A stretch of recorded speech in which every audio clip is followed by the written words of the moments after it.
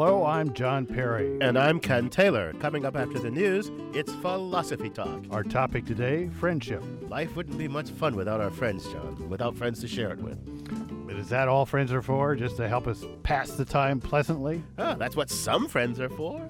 Real friends are more than pleasant companions, Ken. Real friends become a part of you, and you become a part of them. Friends make you a better person, and you make your friends better people too. Oh, John, you sound like such a Pollyanna. Some friends actually make you worse, and you make them worse. Haven't you ever had a friend like that? Ken, I think you should choose your friends more wisely. So, what exactly is a true friend? Why does friendship matter at all? We'll tackle these questions and more with our guest Martha Nussbaum when Philosophy Talk continues after the news.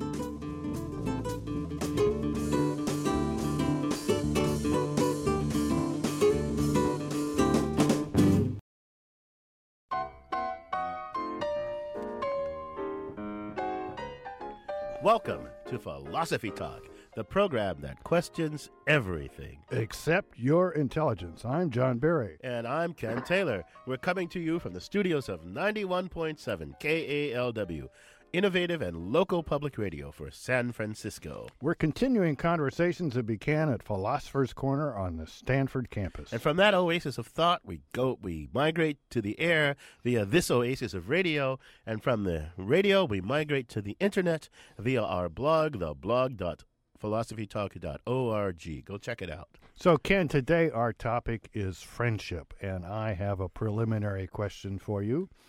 I've got friends who are philosophers, and I've got friends who are problems, but that doesn't make friendship a philosophical problem. I mean, what's the big deal about friendship? You just like some people, you don't like some people. That's what friendship's all about. Well, I think friendship is a little more weighty than you're suggesting there. First of all, Aristotle said, and I think rightly, that friendship is an essential ingredient of a well-lived, well-functioning, flourishing, virtuous human life. Without friends, you couldn't exercise virtue, he seemed to think. But think about this. Friendships are sources of obligations. You owe things to your friends. I mean, how can a mere choice relationship generate obligations? That's a puzzle. And secondly, how far do those obligations extend? I mean, suppose the demands of friendship conflict with the demands of impartial morality. Which would you side with, impartial morality or friendship? Well, Ken, once again, you've taken my simple-minded attitude towards life and shown that it's fraught with unrecognized philosophical problems. So I agree with you.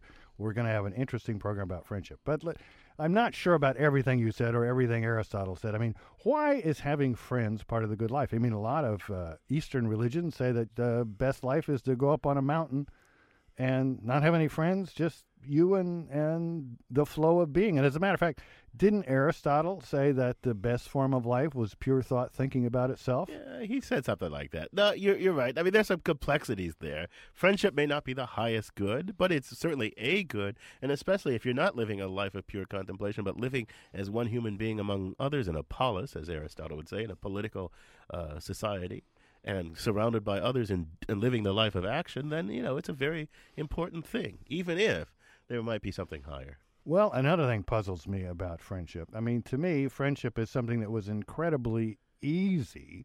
I started having friends before I even went to school. Lots of friendships are formed in kindergarten or when kids are very little. Now, how can this multi-complicated, multifaceted, philosophically fraught with problems relationship just crop up between kids in kindergarten? It seems like they ought to put a little more thought into it than they're capable of. Yeah, it's not clear they know what they're getting into when they start to form friendships on the playground, eh? Yeah, but you know what? To help us answer that question, we'll turn to our roving philosophical reporter, Rujin Shen, who went out and examined friendship in preschool. She files this report.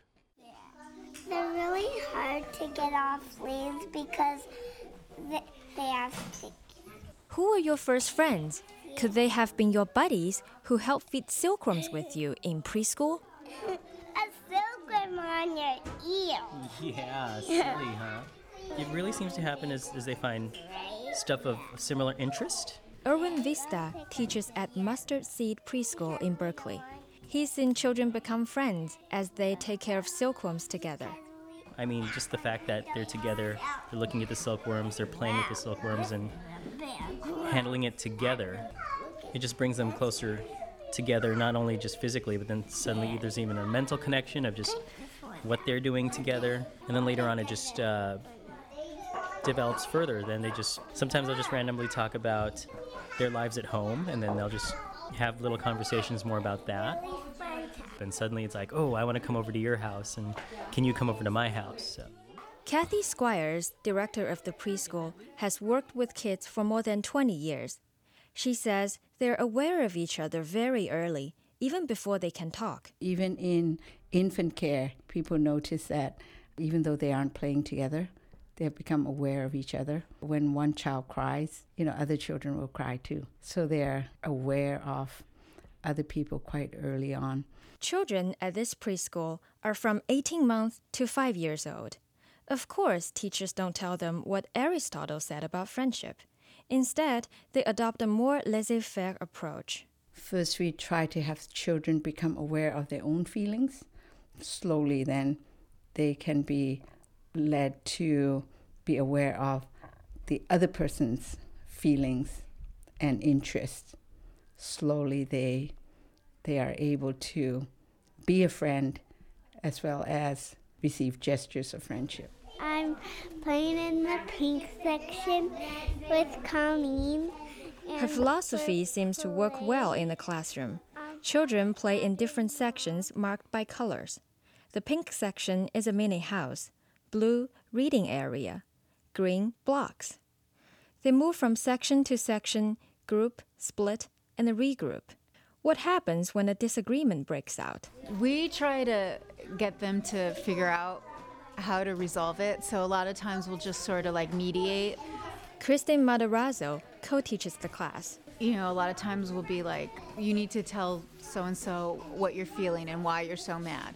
And then so-and-so, you need to tell them back. So if it's like a hurt feeling thing, they'll usually talk, and then someone will say they're sorry.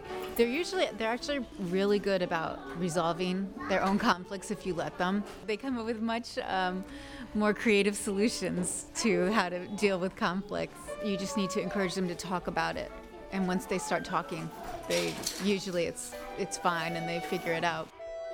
For Philosophy Talk, this is Ru Junshen. You can listen to the rest of this program by purchasing it at iTunes Music. Or for unlimited listening, become a subscriber at philosophytalk.org.